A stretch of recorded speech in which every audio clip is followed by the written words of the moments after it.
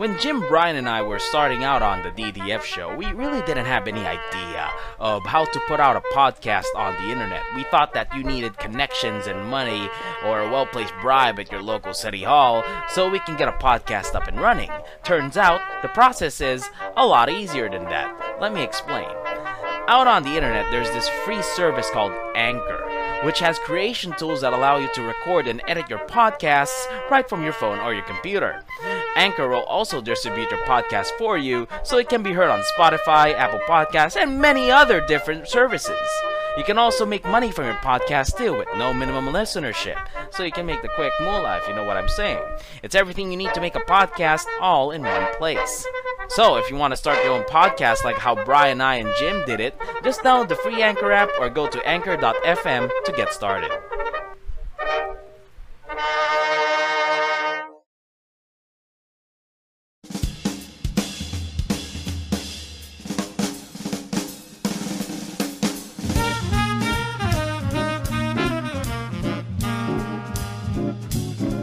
Yung content na Mang Ramon na nakikita ninyo, yung prank call, ano na yon? Actually, pangalawang video na yon. Yun wow. Yung Mang Ramon na yon, may unang video yon na hindi ko na-upload kasi na-delete ko pa aksidente. Ano yon? Nakaupo ako sa damuhan, tapos meron akong gitara, tapos yun, nakasuot ako ng bandana na parang albularyo, Mang Kepwing. Ganun yung ano. Tapos, kumakanta lang ako, parang may naisip akong chord progression na apat na chords. Tapos kinantahan ko, kumakanta ako ng Talampunay. What? Ang title ng kanta, Talampunay. Ano yung, the fuck is that name? Hindi nyo alam yung Talampunay. Talampunay, yun yung Angel's Trumpet na halaman. Okay. Ayun. So, parang ang image ni Mang Ramon, ano siya, rural, matandang rural na adik sa Talampunay. Ayun. Tapos basta yung ang laman lang ng lyrics na yun, parang wag kayong magshabu, wag kayong magmariwana, subukan nyo, Talampunay, parang gano'n. What the fuck? God damn, boy. Wow, that's pretty good. Parang prequel yan nung Masamang Magdamo ba yun? Yung isa mong kanta? Wag kang magchongke. Ayun, wag magchongke. Close enough. Close enough. Das ang dami din na trigger doon. Naalala ko nung araw yung kanta na wag kang magchongke. Parang ang totoo nun, nagchuchongke talaga. You know? Yeah. Kailan ba ako nag-chongke ulit? Yeah. Hindi ka nagchuchongke, Mike. Tumigil ka. Oy, nakwento ko na ba sa'yo? Yung nasa Batangas ako eh. Ah, shit. Ang ini-smoke mo lang naman, sigarilyo. Loko ka. Hindi. I did once. Sa Batangas. Well, twice actually. Yung isa namang kaso parang nilagay doon sa ininom ko. Anyway, sorry. Well, kids, say no to drugs. Say no to drugs. Oy, pre, yung ano natin, di ba? Yun yung pantapos natin sa sideshow, di ba? Say no to drugs. Say no to drugs. Say no to drugs.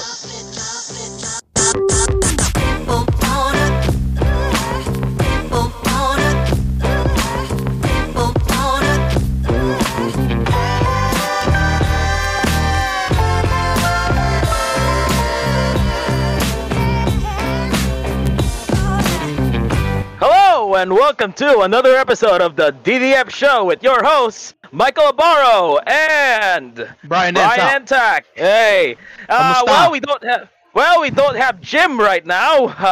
So kamusta ka na? Hayaan mo na yun si Jim. Nagngilay-ngilay sa Visayas yun. Hayaan mo na siya. Okay? Dude, well, ako naman, I guess I'm doing fine. I'm now in the illustrious confines of my mother's bedroom. So I guess I'm doing okay. You know, ang ganda nga eh. May graduation picture pa nga ako dito eh. Nandito mga medalya ko eh, di ba? Tapos may teddy bear pa ako kasama. So nice. You know, very comfortable. Ayaw mo na, nostalgia ka? Buti nga ganyan ka. Dito sa amin, magkaka-ECQ na naman. Ay, putang ina. Yun nga eh. Naalala ko, baka mamaya di ako makapasok sa Quezon City. Pag nag-ECQ sila. Essential ka daw. Essential pag nalaman nila saan ako nagtatrabaho, sa baka harangin nila ako sa daan. Ayun na. Pero pero ito, ngayong ECQ, ngayong lahat tayo, hindi man lahat, pero karamihan stuck sa bahay, napapanood tayo ng mga YouTube videos, no? Ako, puro mga pinapanood ko, mga ano eh. Ito, ano ba to? Kasama ba mga hentai dito? Ano ba? Hindi. Depende sa taste. Depende sa yung taste. Mga J-Station. Mapapanood ko yung mga just for laugh gags. Yun, mga kasama ba yun? Iba yun eh. Ba yun? Yung Fusi Tube, mga Logan Paul. Logan Paul, alam ko yun, putang ina. Yung ginawa yun doon sa Forex na yun. Shit, pero, yun, damn. Meron sa Pilipinas. Meron rin tayong mga YouTubers ngayon like Kong TV. Sino pa ba? Si Doggy. Sila Lloyd Caldena. Tama bang Caldena ba? Pangalan nun? Hindi ko alam eh. Basta Lloyd Caldena. Hindi mo pa siya panood ng local. Para kung colonial mentality lumalabas sa akin dito eh. Hindi ka support local eh. Pero ito support local. Ang guest natin ngayong gabi dito sa show, dito sa ating show, isa siyang musician. Meron din siyang FB na, he has a Facebook page where he streams his video games. Nag-game review rin siya. And nagre-re-upload siya ng mga videos niya from 2008-9. Wow, so bali matagal na siya. Multi-talented Yes. Yeah. Nakilala ko to, nalaman ko siya way back when I was in grade school pa. Isa siya sa mga pinakaunang YouTubers, Filipino YouTubers na napanood ko bukod kala Moy Moy Palaboy. Hindi pa uso ang salitang YouTuber noon. Nahimik ka dyan. Napatigay ako, wait lang. Napatahimik ka dyan. Pero yun na nga. Wait lang.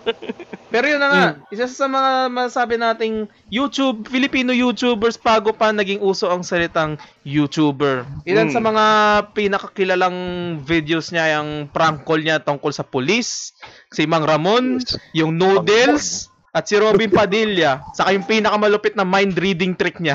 Mind reading trick? What the fuck? Sino ba ito? Si David Play makausap natin ngayon? Hindi! Sino ba yan? Ladies and gentlemen, sa mga nakikinig ngayon, please welcome Mike Caleda aka Mikerapphone.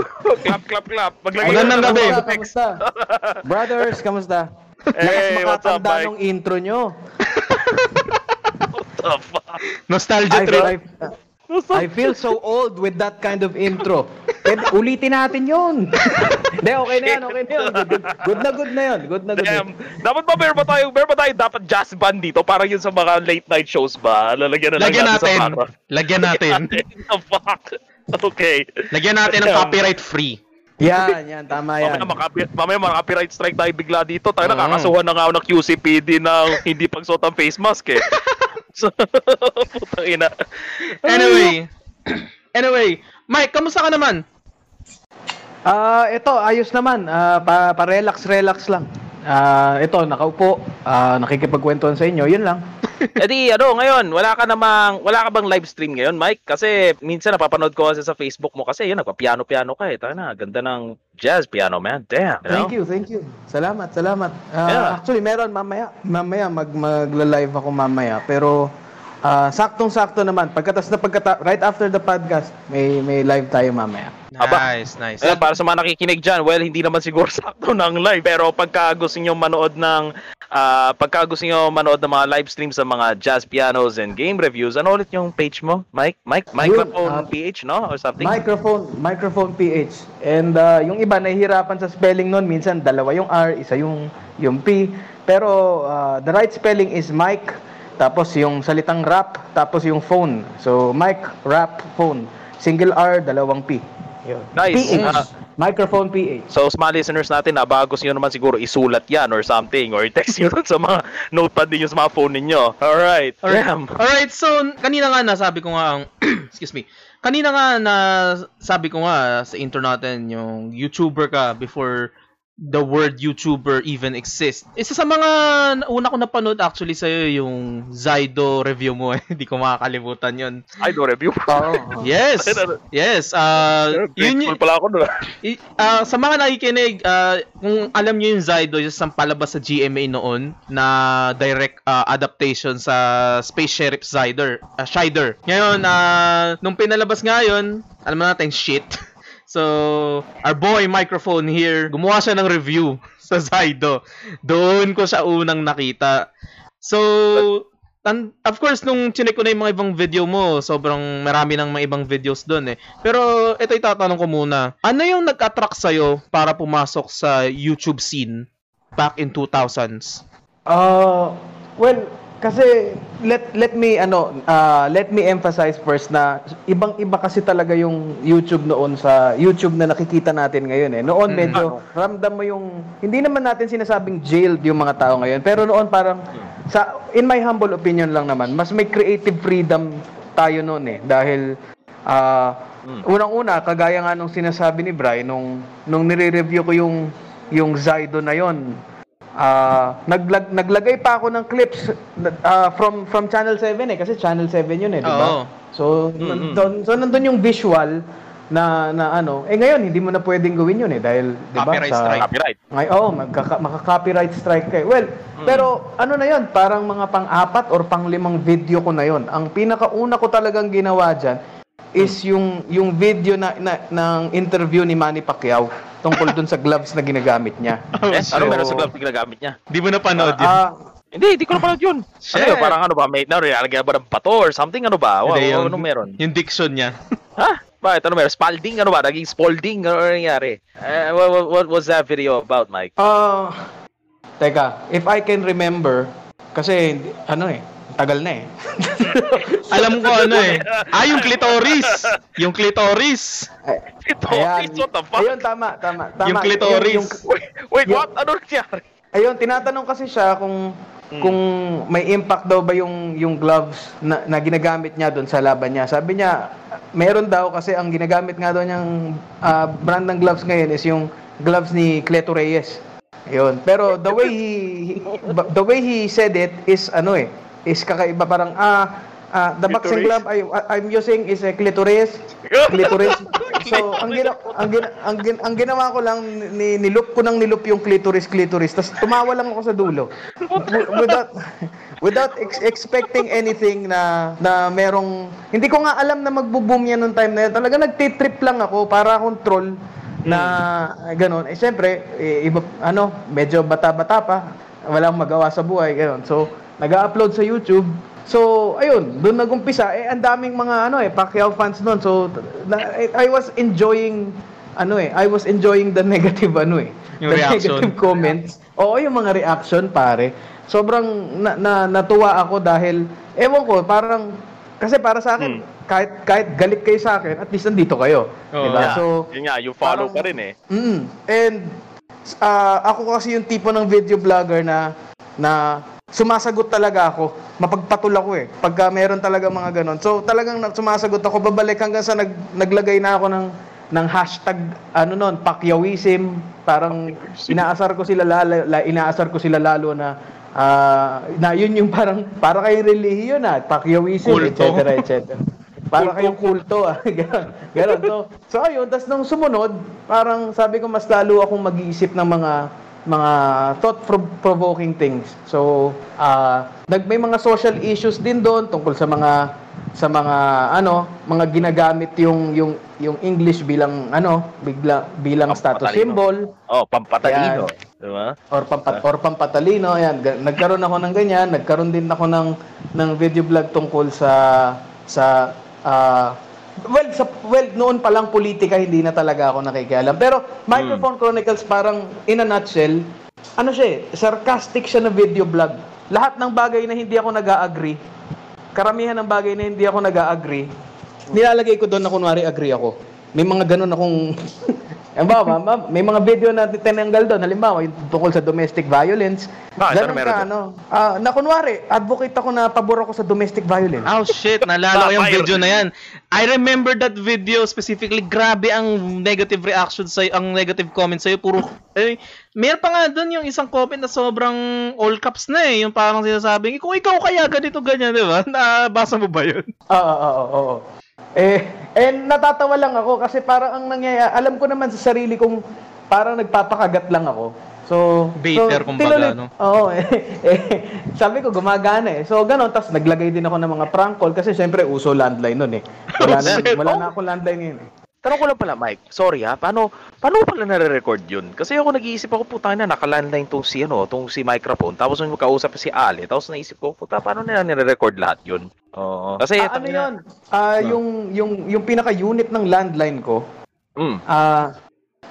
although hawak ko yung handset nun, Ano yun, naka-on ng speaker nun. Parang may dual yun eh. Pwede kong itapat sa tenga ko and naka-speakerphone din. Tapos yung mic lang nakatutok sa speaker ng phone tsaka sa bibig ko.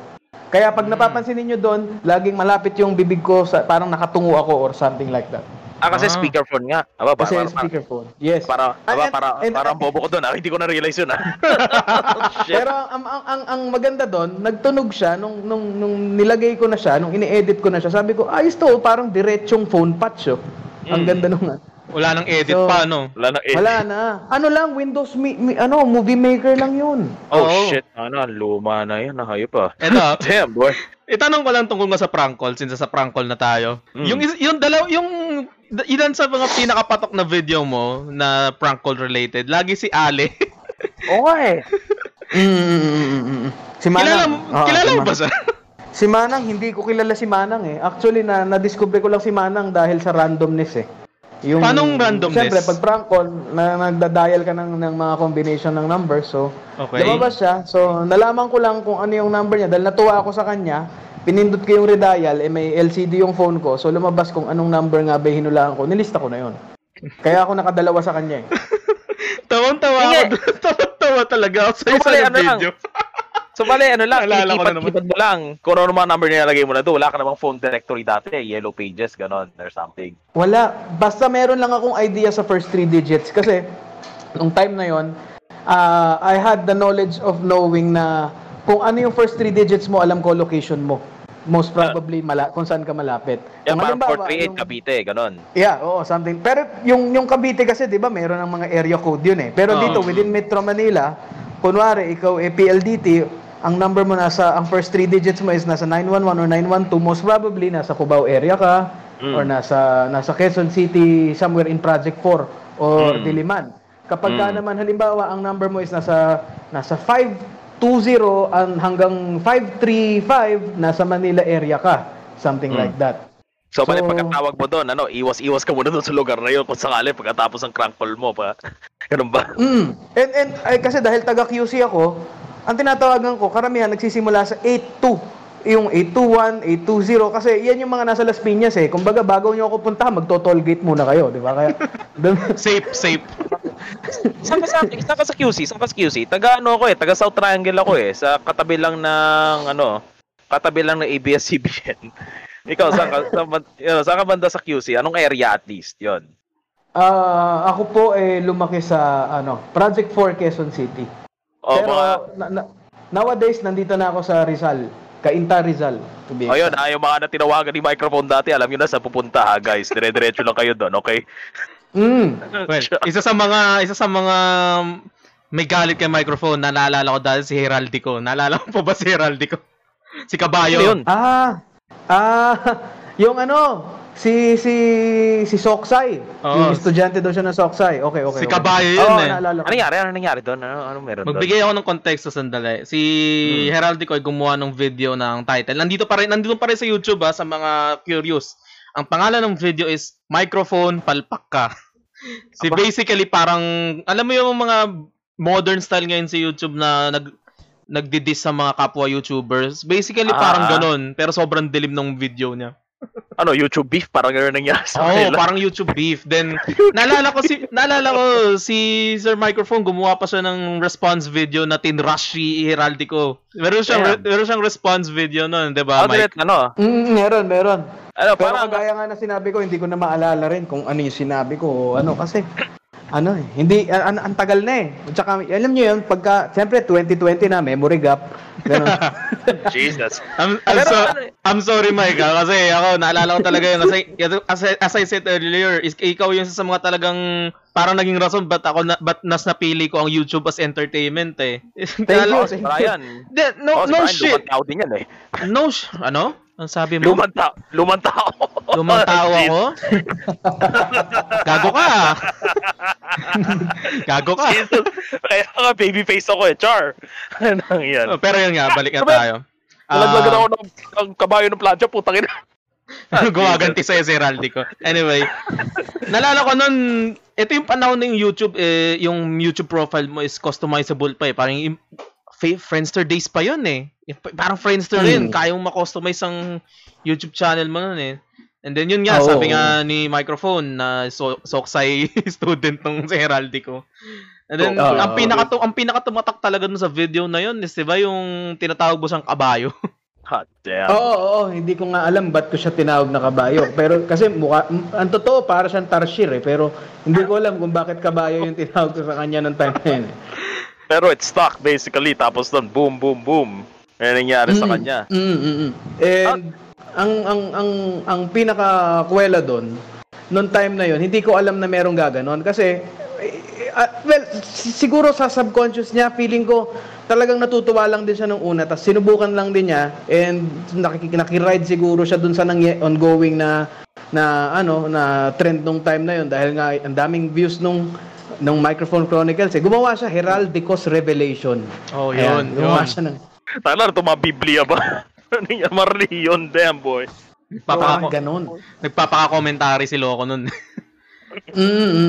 Tapos, ayun nga, gumagawa din siya ng mga video. Tapos, parang kasi, well, hindi ko rin naman siya masisisi kasi yung humor na ginagawa ko dati, I believe ngayon kung babalikan ko lahat yon, I believe it's not for everyone eh. May mga, yung humor ko doon hindi pambata actually.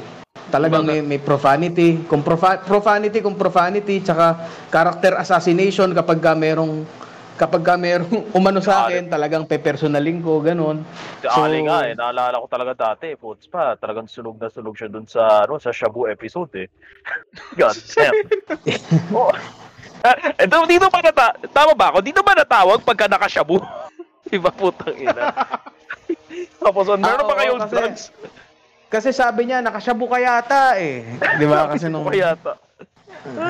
Kung ngayon yun, puta na, marinig mo na sa background ng bahay niya, may sumasabog na may sumisigaw, NBA! Kinakalibutan ka na! Wala, ngayon, hindi pwede. Parang lahat ng tao ngayon, parang...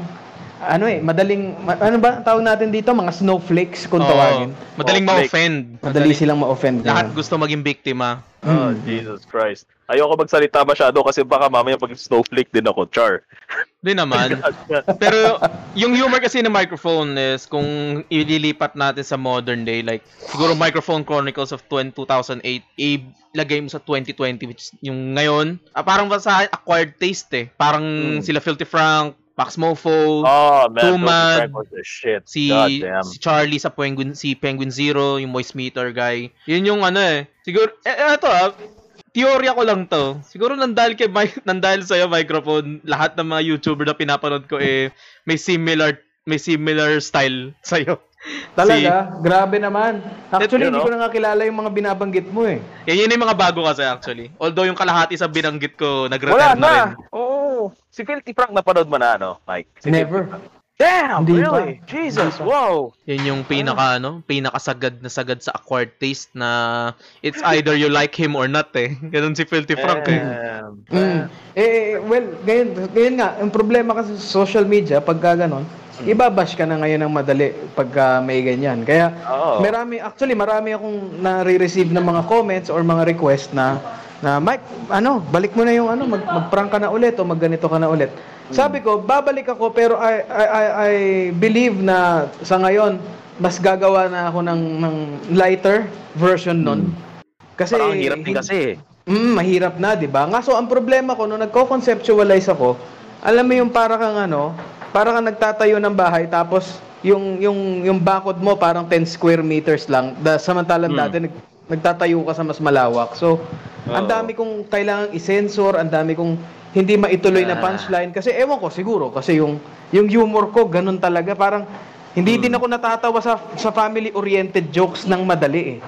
So well, hindi din naman ako nagi-green joke noon. Parang more on magaspang lang talaga, ganun. Magaspang na klase ng patawa na minsan umaabot na sa pangalipusta, ganun. So, ngayon hindi pwede. Meron lang sumingit ka lang ng pila sa Jollibee, trending ka na eh. Tapos itatag na si Tulpo eh, 'di ba? Di ba? Alam niyo kanina guys, dahil dun sa Thunderford episode na yun talaga, naloko na ako kay Tulfo. Tapos pinapanood ko yung mga episode nila. Putang ina, yung mga parang lumalabas tuloy yung inner chismosa ko eh. Kasi pag pinapanood ko siya, puta na yung mga mag-aaway, mga MOBA streamer. Tapos nun yung police na police na di umano niligawan yung babaeng hinuli niya sa checkpoint. Tapos yung pala, sinisiraan lang pala siya ng asawa niya na police din na may kalaguyok. Sabi ko, putang inang bansa to. Shit. Daming problema. Pero grabe yun, ha? Dati kasi, di ba, naalala niyo yung mga Tulfo shows nung araw. Talagang sinusumbong yung mga nambubuli sa tondo o yung mga nangmomodo sa bus, yung mga snatcher. O di kaya yung yung mga ano ba tawag dito, yung mga dugyot na pagawahan, 'di ba? Yun yung mga pinakasikat nun eh. Yung mga taho na may ipis, 'di ba? Tsaka yun talaga yung mga menace sa society, yun talaga yung binubulgar. Ngayon parang nagulat nga ako, sabi ko, ito ganito na ba yung ganito na pala yung format, parang barangay hall. Oo. Kaya tuloy parang na-miss ko tuloy, naalala ko tuloy bakit ko parang nagusto yung Tulfo, parang face to face lang siya eh. Face to face. Pero ang lakas kasi noon. Yung mga ganyang klase ng problema, pag sinumbong mo kay Tulfo, pag in-accommodate nila yung ganyan, ang lakas niyan sa traffic. Yung hits niyan, grabe. Yeah, ang dami nanonood. Naturally, chismosong Pinoy eh. Yun nga eh. Tala, parang, alam mo yung parang dirty laundry na nga yung pinag-uusapan nila doon sa YouTube. Pero hindi mo mapigilan panoorin eh. Puta, lowbrow na kung lowbrow. Pero fuck, man. Entertaining as hell. So good. Kasi di ba may mag-asawa nga nagpunta kay Tulfo, tapos ang problema lang pala nila, nag-uututan sila. Hindi ko alam yan, ha? Hindi ko alam yan. May napanood akong episode na ganon. At ang nakakatawa doon, ang nagrereklamo pa, hindi yung babae. Ang i-expect mo, babae yung magrereklamo. Hindi, yun lalaki. Hindi kinayanan. Eto naman kasi misis ko, utot ng utot, di man lang magsabi na uutot muna siya. Yun lang, hindi nagsasabi. Walang abiso. Nantutulfo na kagad, no? Parang ang laki ng problema. Sir Rapi ha, pinaplug na namin palabas mo dito ha. Nakatatlong episode na kami, Sir Rapi ha. Baka gusto niyo naman paulan lang kami ng grasya, kahit mention lang po, DDF show sa... Kahit pumunta sa podcast, kahit mag-guest ka lang sa podcast namin, masaya na ako. Uy, baka mamaya tayo i-guest sa podcast niya. Baka tayo ireklamo. Uy, baka mamaya. Meron naman di ba yung social media wall? Di ba kahit hashtag DDF lang sana ha, sa mga description mo, Sir Rapi ha. Idol ha. Tandaan mo kami, idol. Shit. Pero actually, meron nga akong ikikwento, total na pag-uusapan na lang din natin si Tulfo. Itong page ko recently, nag-upload ako meron kasi akong parang kinatuwang segment niya na tawan-tawa ako kasi meron parang mag-asawa na magjowa yata to o mag-asawa. Naghihiwalay sila dahil addict sila sa Mobile Legends. Puta. So, ang ginawa ko, ni-re-upload ko 'yon. Tapos naglagay ako ng parang sa sa post na 'yon, naglagay ako ng caption ng reaction ko dun sa video na 'yon. Tapos yung Rafi Tulfo in action, they siguro hindi ko naman alam kasi I did not mean to infringe anyone's copyright. Pero naghabol sila doon. Really? So, yeah, oo. Tapos anong nangyari, nawalan ako for quite some time, nawalan ako ng feature para maka-receive ng Facebook Stars. So, sa mga hindi ko nakakaalam, yung Facebook Stars, yun po yung currency ni Facebook para sa aming mga live streamers na makakuha ng tips or ano. So dahil sa nangyari na yon, parang nagkaroon ako ng copyright strike kung tawagin. Hindi ako naka-receive ng stars o makapag-monetize. Actually hanggang ngayon may mga features akong hindi ma-enable dahil doon. Nag-iisip ako, sabi ko ng konsepto. Sabi ko, parang pwedeng ipang Mikerapphone Chronicles to. Sabi ko kung pinag-iisipan ko lang, natatawa nga ako. Sabi ko, ano kaya gumawa ko isang video vlog, isang episode. Pupunta ako sa office ni Sir Rafi. Tapos pag tinanong niya sa akin, ano bang problema? Gusto ko lang po kasi po kayo po ang sumbungan eh. Gusto ko lang po kayong isumbong sa sarili niyo. Putang ina. Baka mamaya, paupuin ko na ni Rapi Tulfo doon, di ba? Tapos meron na mag-mediate sa kanilang dalawa. Bakit namin ni-report yung video mo? Una, video namin yon, mga ganun. Isasagot ka ba? Or papatayan mo siya ng telepono? Sasagot ako. Pag tumawag siya, bakit ginagamit mo yung video namin? Hindi ko naman po alam na gano'n eh. Ang totoo nga po, ako nga po itong nagabyado eh. Kaya po magsusumbong na lang ako sa inyo. Akala ko ikakrank calls mo rin siya eh. Akala ko si Mang Ramon. Si Mang Ramon yung sasagot. Si Mang Ramon, pare. Okay na. Well, yun nga. So, parang ang hirap tuloy na i-kasha, kumbaga, yung dating microphone sa kondisyon ngayon dito sa YouTube, sa Facebook. Sobrang iba na ang environment talaga. Ibang-iba na. Mabutit hindi ka pa pinapasundo ni Allen sa pulis, di ba? At least. Kaya, Mabuti na lang. Walang Mabuti caller na lang. ID. Walang caller ID si Manang. Walang caller ID si Manang. Mabuti na lang. Hindi niya alam. Yung nga pala, may konong pala dati, no? Caller ID. So, kita mo kung sino may ari ng account, no? Oo. Ng telepono. Holy shit. Ang hirap pala nun. Maghahalatang wala akong telepono sa inyo nun, ha? Wala. Hindi, yung telepono namin kasi dati, parang, alam mo yung rotary phone? Yung iniikot siya. Mas matanda pa pala eh. Hindi, sa bahay pamilya yun doon sa Salinas sa Rosario, Cavite. Tapos iniikot-ikot ko para akong gago, nilalaro ko siya. Tapos yung pala kung sino-sino na pala yung natatawagan. Ayun. Anyway, Right. yun nga, since nung panahon nga na nag-upload ka ng mga video mo, may mga oras ba na trouble ka ba sa pag-upload sa mga ina-upload mong video back in 2000s?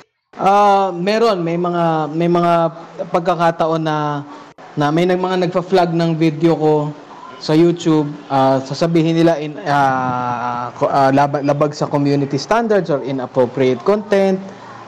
May mga ganon sila. So minsan nilalagay, hindi kasi matigas ulo ko eh. Pag nakakita ako ng ganon, ini-ignore ko lang. Hanggang sa ang alam ko, umabot ako ng parang halos 20,000. Well, ngayon nakikita ko million na subscribers. Pero back then, pag nakakuha ka ng 20,000 subscribers, malaki na. Hindi biro eh. Oo. Hindi biro eh.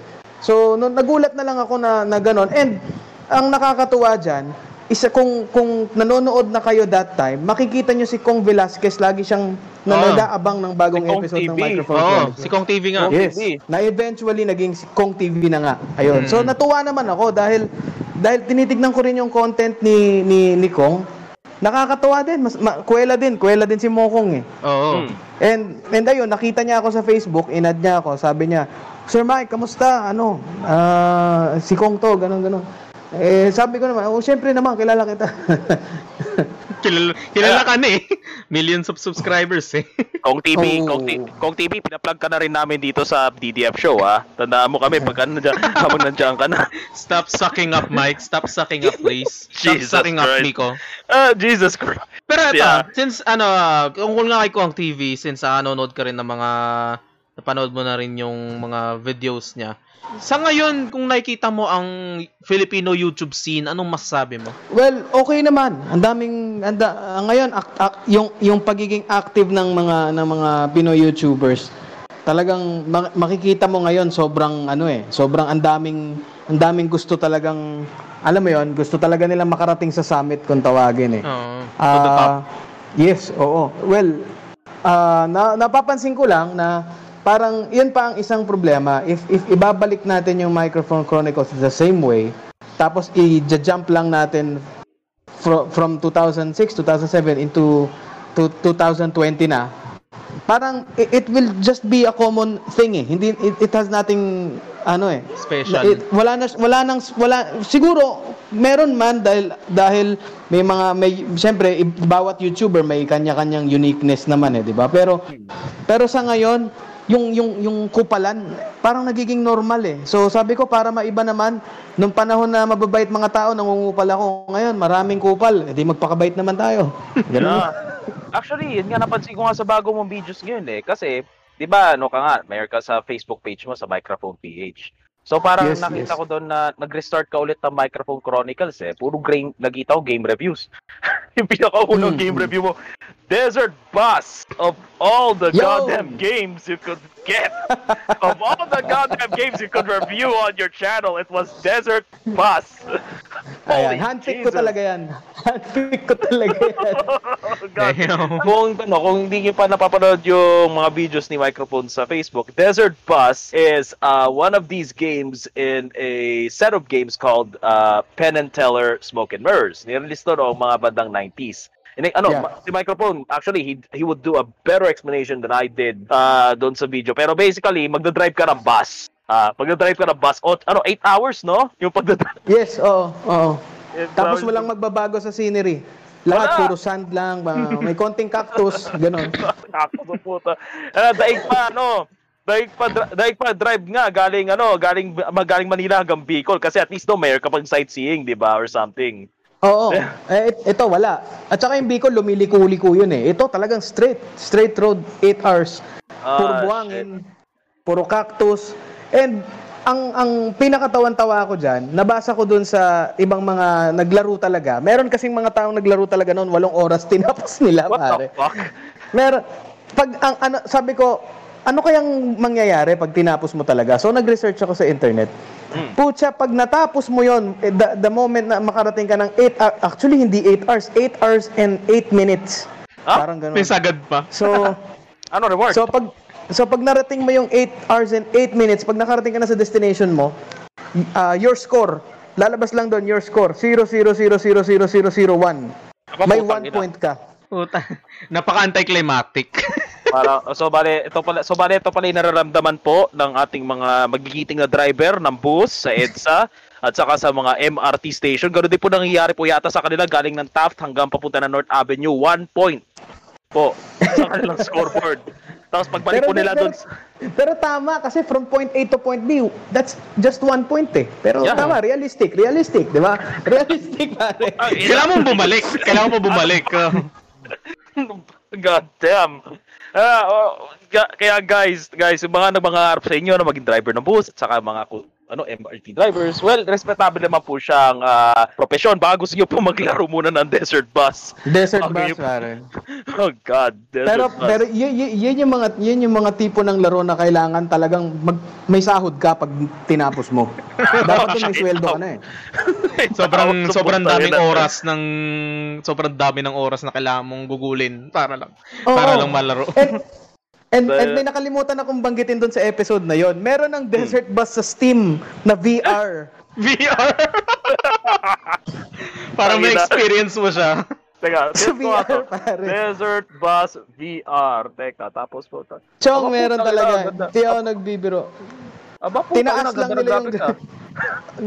pero puro yan pa rin na makikita mo. VR lang. In VR. VR. Oy, at least at least meron kang actual na bus. Puro cactus. Putangina, puro cactus nga, no? May araw. Parang ano ba to? Hindi nga to desierto. Parang na to, yung mga void sa mga panaginip. Parang ito rin tsura eh. Putangina eh. Oo. Ano na yan? Yung pagka nag-time space warp na si Ida, ganyan na yung tsura nun eh, di ba? Pero yun nga, bakit game reviews? Yung punteriya natin ngayon dito sa Mikerapphone Chronicles, Mike. Bakit game reviews? Kasi yun nga, sumunod daw episode, Street Fighter na nakita ko, inaban ko na nga lang yung next episode eh. Bakit game reviews yung punteriya natin ngayon?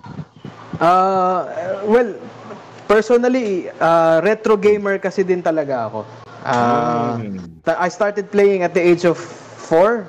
May Sega Master System ako, tsaka nagkaroon din ako ng Nintendo Entertainment System. So, nung time na yun yung panahong, alam nyo na, may propaganda pa laban sa mga video games eh. Ito yung talagang may time na bantayan nyo mga anak ninyo.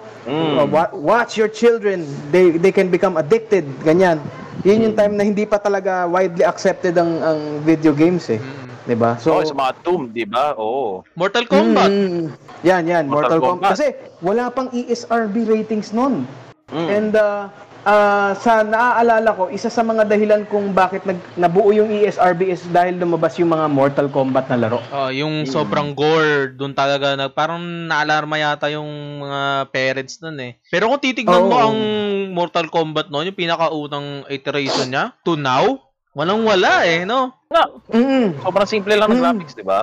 Simpleng red lang. Red na particles lang. Dugo na. Pero sa kanila dati, holy shit, that's graphic, man! Yeah, that's too bloody! Dati noon, di ba? Pag nakita namin yun, uy, putya, iba na to, totoong tao na to ah. Oh. Kasi talagang naka-green screen sila Naka-green screen yung mga characters di ba? So talagang totoong tao. Ano kaya ang feeling kaya? Hindi ko lang mag-get. Ano gusto ko lang tanong sa iyo, Mike? Ano yung feeling noon? No? Kunwari, batang 90s ka, di ba? Sorry sa term. Batang 90s. Damn. No, masabihin natin 1995. Tapos lumabas tong Mortal Kombat. Ano yung nakaramdaman mo nung lumabas yun? I'm trying to understand lang Kasi ako namulat na ako sa mga video games noong mga 3D na rin sila Pero nung panahonan mo, paano yung naramdaman nyo nung nakita nyo tumayon? Mortal Kombat, Doom, mga ganun. Ano yung dating sa'yo nun? Nung nilabas kasi yung Mortal Kombat, parang medyo lutang ako nun kasi nanggaling tayo sa Nintendo Entertainment System So ang laro natin mga Mario, mga Duck Hunt, mga Donkey Kong, Contra, brutal na yung Contra, 'di ba? So sa graphics pa lang, parang nakikita mo na yung improvement pagdating ng Super Nintendo, parang uy, iba to Tsaka walang ganon yung bubunutin yung spinal cord, walang ganon. Tsaka yung dudukutin yung puso. So nung nakita ko yun bilang bata, hindi naman kagaya nung sinasabi ng mga KJ na mga boomers nung time na yon. Hindi naman ganon na parang kawawa mapupulyat yung utak ng mga bata. Hindi naman ganon. Nung nakita ko yun, parang okay, ang brutal nito astig, ganun lang. Hindi naman dumating sa point na parang gusto ko na rin kumuha ng baga ng kaklase ko o ano. Hindi naman, wala namang ganun. Matakot tayo na dalawang bata nagsutukan tapos biglang dudukutin ng spinal cord ng isang bata yung kalaban niya, putang ina. Pero meron nga kayang case na parang yung nagkaroon ng murderous intent yung mga tao dahil sa Mortal Kombat. Sa akin kasi wala namang ganung dating Parang wala lang tayo Parang wala rin Parang siguro Columbine School, parang may nasabi yata yung mga Columbine School shooter na naglalaro daw sila ng Doom mga ganun daw Pero debatable yun yung sa part ng Doom at Columbine shooting.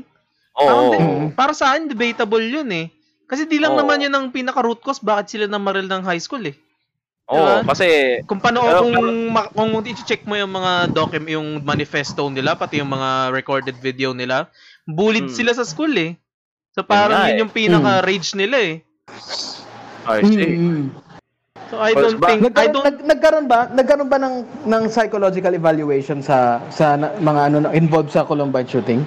Ewan ko, pero patay na yung dalawang bata na yun Kaya hindi na sila na evaluate sa pagkakaalam ko. Yung mga manifesto na lang sa yung video sila ang ginagamit na reference Naalala ko kasi, yung isa sa kanila, di ko maalala, dalawa sila yung isa sa kanila kasi, nagawa ng mga custom maps kasi sa Doom dati. Actually, meron pa nga, ikot ngayon sa internet, yung mismong custom map na ginawa nila Di ko maalala kung UAC yata yung pangalan sa Doom. Yun, mga ganun. Ang maganda, kung halimbawa makapag-install ako ng lumang Doom, tas ma-recover ko yung mga WADs nila na luma. Oh, shit. Damn. Uy, magagawa mo yun. Wait lang. Kasi meron ngayong mod kasi sa Doom. Talaga nag-iusapan Doom na tayo, no? Meron kasing mod ngayon, Ultimate Doom ang tawag. Updated na yung Doom at saka yung effects nga. Pero mas madugo na. Tapos ibago ng weapons lahat. Suggest ko, try mo yun, Mike. Kung gusto mo tumingin sa Doom. Medyo minodernize na lang itsura. Pero ganoon pa rin yung... Ayos! Ayos, maraming salamat. Actually, alam nyo, yung kagaya nga nun, mabalik tayo dun sa question, bakit video games? Isa din sa talagang goal ko talaga ngayon. Kasi, alam nyo naman yung mga tao ngayon, masyadong, na-notice ko lang na masyado tayong parang high na high ang mga bata ngayon sa graphics Alam mo yon yung basta makita nila na may realism or basta ang ganda na ng itsura, okay ganun lang. Well, sa suliranin kasi naming mga retro gamers, we had to play games na naka-base sa gameplay kasi minsan tuldok lang naman ang makikita mo pero ba't mo na-enjoy. Tama. So doon naging creative yung mga programmers dati na halimbawa yung Castlevania, pag tinignan mo siya ngayon, wala namang 2D na side scrolling, ganun. Pixelated. Pero pixelated pero bakit bakit namin na-enjoy nung time na yon? Kasi yung mismong nangyayari, yung storyline, yung laro, and kahit sa mga RPGs na classic, kahit yung mga Suikoden series, mga 2D lang naman yun na may mga sprites lang na, 'di ba? Pero bakit ka bababad ng 66 hours sa mga laro kagaya no ng Chrono Trigger, ng mga ganda nun. Kasi merong yun ang pinagkaiba yung gamers noon sa gamers ngayon. Yung mga gamers noon pag nag-dive sila, hindi lahat tayo noon nakasandal sa graphics eh. Meron tayong certain na hinahanap. Ngayon, parang wala na yung minsan nga yung naglaro lang ito na lang, wag na lang tayo masyadong umatras sa family computer. Bigyan ko kayo example yung kahit yung Resident Evil 1 lang na pinakauna. Oh yeah. Punyeta yun. Sumakit ang ulo ko sa pagsosolve doon. Yun lang hahanapin mo kung saan ka napupunta. Ganon. Ngayon parang pag naglaro ka ng mga bagong laro ngayon, parang masyadong spoon-fed eh. May arrow pa para pumunta sa kanan, dito ka. Walang ganun tayo dati, 'di ba? Hanapin mo, bahala ka sa buhay mo. Hindi na yung challenging na video games, no? Yeah. I actually agree on that part na hindi na ganun ka-challenging yung mga video games ngayon. Although may mga ibang game na challenging pa rin, like Dark Souls. Diba? Yun yung pero I agree on that part na parang nawa-water down na yung essence of video games na imbis na ma-entice na gumana yung utak mo para ma-solve yung problem sa video game is parang glorified entertainment na lang Yes, oo. Pero hindi naman para sa akin, hindi naman in general 'yon. Kagaya nga ng may mga lumalabas pa din eh. Meron pa ding mga lumalabas na magaganda ngayon and challenging pa din. Kagaya nung yung Death Stranding. Yung kay Kojima. Gusto ko malaro ngayon eh. Tana, ganda ng graphics kaso. Actually, yung mga laro yung mga games na nilalabas ni Kojima, yung Metal Gear series, ganun rin talagang puzzle rin siya eh. Yeah. Yung nakakatuwa nga, yung mobile games nga ngayon, minsan ang ginagawa ko na lang instead of mag-explore ako ng mga bagong, siguro kung meron man akong bagong games na nilalaro ngayon is Street Fighter 5.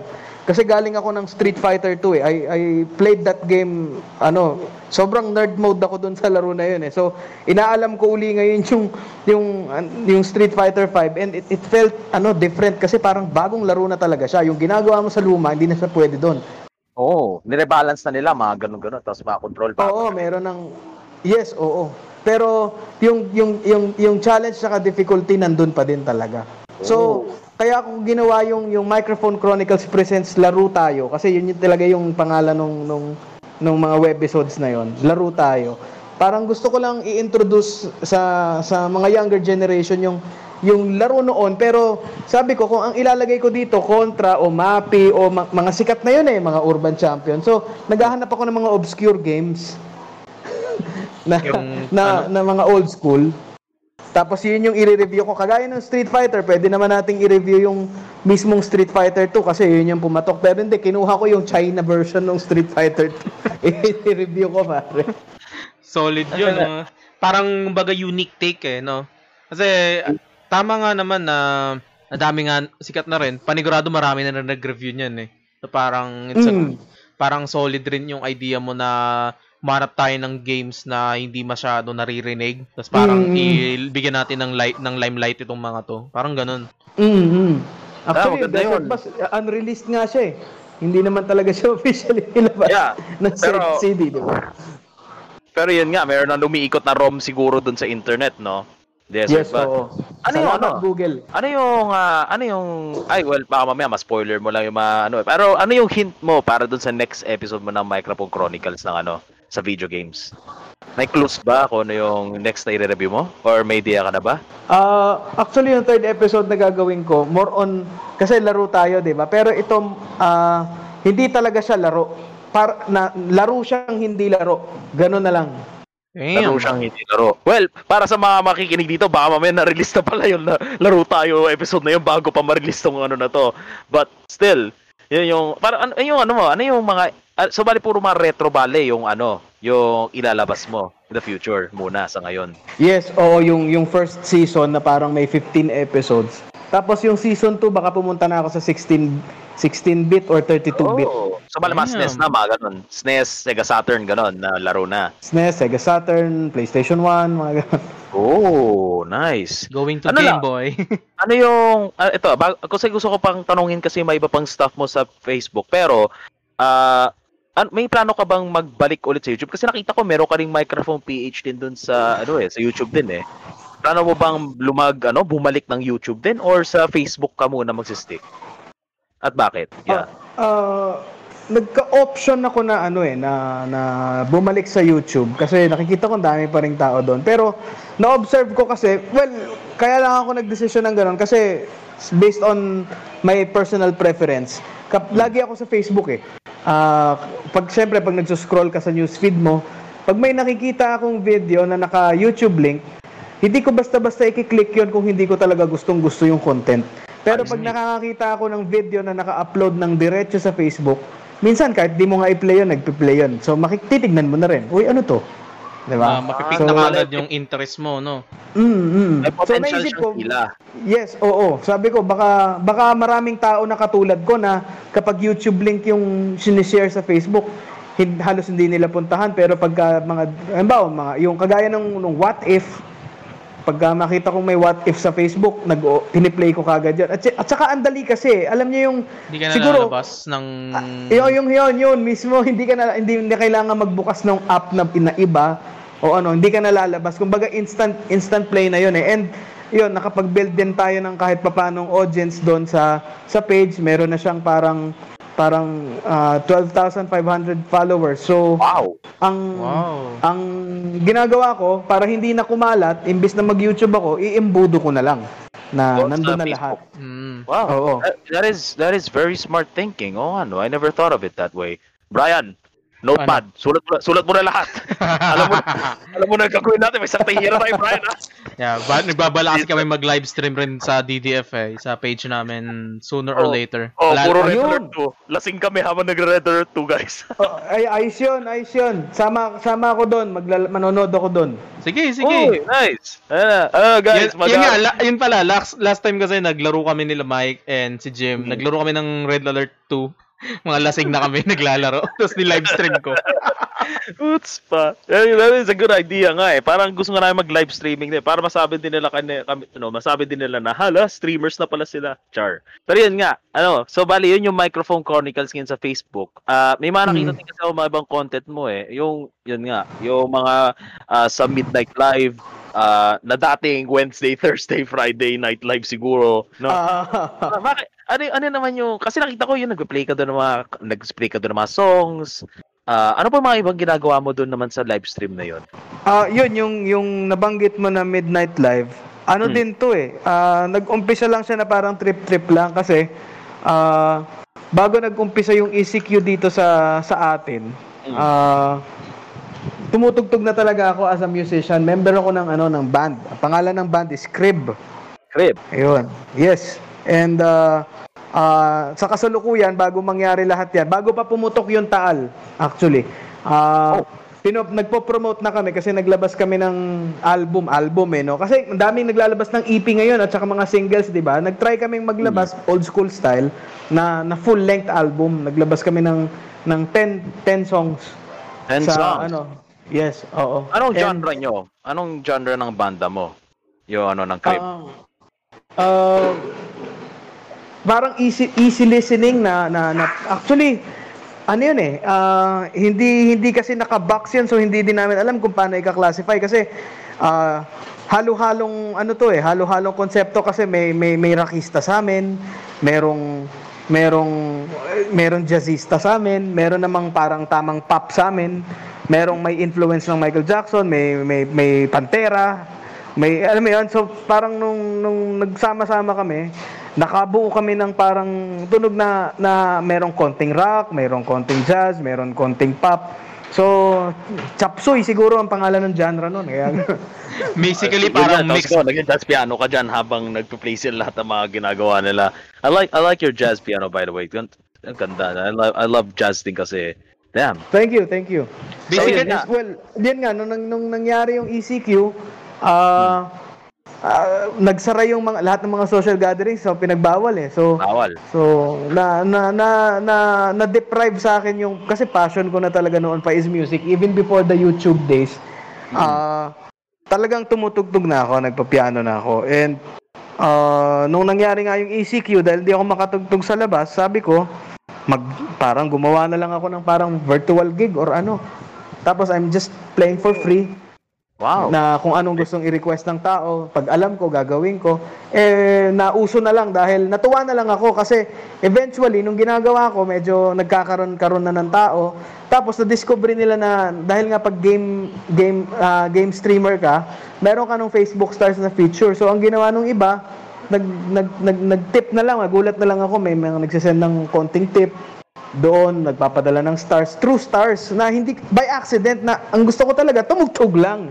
So, parang, nagulat ako na ayun na, naging parang, ano na siya, naging weekly thing na siya. Actually, hindi lang kasi sa isang linggo, parang 3 to 4 times ko siya ginagawa. Ano yung mga araw kalimitan? Ano yung mga araw kalimitan lumalabas ang Midnight Live sa page mo? Well, tinawag ko na siyang Midnight Live pero nag-uumpisa siya talaga 11:30 PM eh. Pero yung almost Midnight Live na pala dapat. Almost 50% Midnight Live. 50% Midnight Live. Semi-Midnight Live. Mas maganda sana almost Midnight Live eh. Almost Midnight Live. Damn. May quote-unquote na maliit doon. Almost Midnight Live. So, pala 3 to 4 times a week, may mga specific bang araw? Like Monday, Wednesday, Friday, Saturday? Ano yung style? Ayun, tama na yun. Mismo na yung sinabi mo. Monday, Wednesday, Friday, Saturday. Pero nalilito kasi yung tao dahil kapag midnight, halimbawa, nag-live ako ng Monday ng 11:30, binibilang nila pag midnight live, sasabihin, iniisip nila, Sunday. At yung Tuesday midnight na kasi talaga yun eh, di ba? So yung iba nalilito pa. So ang ginagawa ko na lang, kahit midnight live siya, binibilang ko siya sa araw bago maghating gabi. So bali 8:30. So bali dapat Monday night 11:30 ganon. Yan yung palabas mo na midnight night. Yes, oo. Alam na, guys. Alam na. Minsan, sound trip lang tayo doon. Kung may request kayo, pag alam ko, gagawin ko. Ano lang ba? PayPal lang ba meron doon? Kasi parang gusto ko itapadala minsan ng GCash eh. Natagad na talaga ako sa mga patugtog mo eh. Ano ba? Brother, thank you. Meron. Nakalagay sa screen yun eh. May PayPal, may GCash, tapos may stars din. So, pero, ang lagi nating ine-emphasize doon is, meron man o wala, we're still doing it for free. Wala talagang bayad yan. Yeah, I'll probably tututok ako sa mga yan. All about the passion talaga, ano? Sa akin, good thing. Para lang, ang mission ko lang talaga doon is para hindi mawala yung momentum. Kasi, merong, pag ang musicians matagal nating hindi pinatugtog, na pwedeng mabawasan yung feel mo eh. O yung kagaya ko nung time na yan, nung ECQ, hindi naman ako nakapag midnight live agad eh. Siguro umabot pa ng 2 to 3 weeks na hindi ako tumutugtog, kaya yung mga unang episode ng midnight live parang nanibago ako, yung iniisip ko marunong pa ba ako tumugtog? Oh man. So, parang ano bang tawag diyan sa ganong klaseng Mike, yung Rusty ba? Ayun, Rusty, parang nangalawang ka, Ayun, nangangalawang, oo. Yun, ang laking tulong niya kasi yung momentum ko, nagtutuloy-tuloy, hindi nawawala yung touch. Kasi importante yun eh, kahit anong instrumento ginagamit mo kapag nabakante ka talaga, may kalawang talaga eh. Yun yung nilalabanan ko talaga. Ano ba mga music mo ano mga instruments na pinapatugtog mo? Piano, guitar, something what? Sa ngayon, ang ginagamit ko talaga is, nagpa-piano talaga ako. Tapos may konting, may vocals din. Kasi nandun na rin, may mic na rin ako. So, pag kailangan kumanta, kakanta. Ayun. Pero hindi talaga ako singer. Pianista talaga ako. Naobliga lang. Naobliga kumanta. Jesus. Pero how long have you been doing music, Mike? Ano ba? 1 decade, 5 years? How long have you been in the biz? Well, professionally, nag-umpisa ako around 2001. Ganon. Oh, wow. Okay. Pero yung sa pag-learn ng instrument, I started playing at the age of 3. Wow. Talagang what was your first instrument? Ano yan? Ano yung una mong instrumento nung nagsimula ka, nung nagpatugtog ka nung bata ka? Piano na talaga. Wow. Yung maliit na Yamaha lang yun na pang bata na Yung MIDI pa yung mga tunog, ganon. yung tunog talagang pagka pinakinggan mo, ganun lang talaga. Pambulahaw pa yung tunog ng time na yun. Pero ayun, luckily doon ko nasimulan yun, and di ko rin ina-expect na magagamit natin ngayon dahil pandemic. So nakakatuwa dahil ang pinaka-importante sa atin dito, parang nagkaroon siya ng cult following. Kaya ako sinasabing cult following kasi hindi naman siya yung parang may hundreds and thousands of views eh. Siguro meron lang kami around 40 to 50 maximum, pero regular na nandun. Parang nakabuo na ng, kasi dahil dahil midnight live yan, yung mga graveyard shift na mga nagwo-work from home o may trabaho ng ganong oras, so napupuyat sila. So para medyo hindi nila mamalayan yung oras, nakakatulong daw kasi pag may music na ganon. Wow. So hindi, and totoo kasi ako rin mismo na nagla-live. Minsan nag-uumpisa ako ng 12, minsan hindi ko na mamalayan, 5 o'clock na pala, kalabang ko na lang sinag ng araw. Ganon eh. Malalaman. Yun nangyayari. Magugulat ka na lang na umaga na pala. Shit. Oo. Parang astig nun, parang nasa jazz bar ka bale, no? Di ba? Parang nasa jazz bar ka, yung musician sa jazz bar, tapos magpaparequest na lang sila kung ano yung kanta nila, no? Yeah, oo, ganon. Pag hindi ko alam, sabihin ko, hindi ko alam, sorry. Pag alam ko, tugtugin ko agad. Ay, alam ko, Mike, hindi ka lang pianista kasi hindi ko alam kung tama ba ako, or you had a stint at least in rap, 'di ba? Nakita ko yung mga nakita mo yung mga rap mo dati eh. Kasama mo na si Apex, si Abra, tapos may mga sarili ka din, no? Yeah. Sinearch kita sa SoundCloud eh. Nakita ko may mga napakinggan ako mga kanta mo kasi puro weeb shit kasi mga pinapakinggan ko sa SoundCloud eh. Mabuti naman nahaluan na ngayon ng rap. Damn. Pinapahalata mo sarili mo, Mike, kay Miko. Jesus Christ. Oh yeah, kasi I don't actually listen that much to hip-hop. But, yung napakinggan ko yung mga bars ninyong dalawa ni Apex yun sa Mitcha, di ba? Damn, that was so good. Paano ka naman napunta sa rap noong time na yon? Yung napakinggan mo na kanta ko with Apex, yung Mitcha. Actually, sa niya yun eh, sa single niya yun, tapos in-invite lang niya ako maging guest doon. Actually, di ako nag-rap doon. Nagkumanta lang ako ng chorus para sa kanya. Yeah. Tapos yung kasama naman si Abra at saka si Apex sa niya yon, sa EP niya yon na Alauna. So nung time na yon talagang hindi na ako active kasi naging ang days talaga na naging active ako sa hip hop scene was around 1998 to 2001, 2002. Wala akong social media, ganun. Like tapos Eminem or something, like, wow, okay. Ganun. Tapos ang events, word of mouth. Ngayon, madali na 'di ba? Mag-YouTube ka lang, mag-search ka lang sa Google, or makita mo sa Facebook may mga poster ng events. Doon talagang bulungan, pasahan ng impormasyon na lang sa loob. Yung underground scene, doon ako na-involve. Kasi, nung time na yon, ang alam ko, sikat na yung mga Urban Flow, Sun Valley Crew, Master Plan. Sila yung mga mainstream eh. So, yun. Di ba, back in the days, ang daming mga groups na wala sa wala sa spotlight, pero alam ng mga taong nandun din sa loob. Parang kumbaga meron kaming maliit na circle lang noon. So, ganun lang siya. Tapos na-involve ako doon. Hindi naman ako nakagawa ng album that time kasi ang trip ko noon is makipag freestyle battle. Ganon. Ganon ang ginagawa ko dati. Parang ngastig doon So basically, nag-rap battle ka pala noon. Yes, oo. Noon. Wow. Pero it's not, kasi ngayon, kagaya ngayon, pag nagpunta ka sa YouTube, mapapanood mo yung flip-top battle rap, sunugan. Noon, wala namang mga flip-top. Talagang kailangan pumunta ka doon sa bar, kahit gaano pa kaliit yun, pupunta ka doon para makapanood ka. So, wow. Kuwela, di ba? The struggle is real.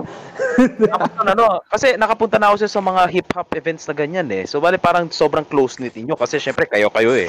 Sa magkakakilala lahat ng mga rapper nun. Yes, oo. Wow. Pero yung flip-top parang ang laking instrument ng flip-top to really put the hip-hop scene into mainstream eh. Yes, oo. Sobra. Kasi ang daming nakilalang rapper dahil dyan eh. Ang daming nakilalang mga nasa hip-hop industry. Like sila, di ba to? Sila Abra, Apex, sila Rapido, Kabitenyo, kapwa. Sila Balakid, sila Aklas, Shernan, si Zaito, Delo. I mean, nung nagsimula sila sa Flip Top, diba? Tapos nagre-release na sila ng album, doon na talaga sila nag-skyrocket Oo, kaya talagang malaking thank you kay Enigma. Doon sa ginawa niya na yun. Promotor. Really? Kasi siya yung lagi na doon kasi sa Flip Top. Damn, wow. Siya ang nagsimula ng Flip Top, si Enigma. Wow. Tagal ko hindi nakanood ng Flip Top. Kaya na ba yung huling nood ko ng Flip Top? Nung college pa yata. Shit. Ang una kong napanood na Flip Top video, si Delo versus Target. May part 1, part 2 pa nun Ito ba yung sinabihan ni Delo si Target na cargador daw siya or something? Dahil sa suot niya. Gagi. Parod ko rin yun Yeah, wow. Yun. Pero si Looney nun sa mga nung unang mga earlier days ng Flip Top, si Looney ang pinakamabagsik Ito yung masasabi ko lang No, nag-search nga ako sa SoundCloud tapos nakita ko yung mga iba't ibang mga iba't ibang rap songs sa kasama si Mikerapphone. Kasama kaya ko nun sa Kusina Massacre yata yun. Oo, kasi parang 8 minute na puro iba't ibang rapper yun Yung pinaka tumatak sa akin kaso is paki-correct lang sa akin kung ikaw yung gumawa nito meron dun kasi Mikerapphone kasi daw yung gumawa PIM yung kanta. Yes. Puta. Ang ganda.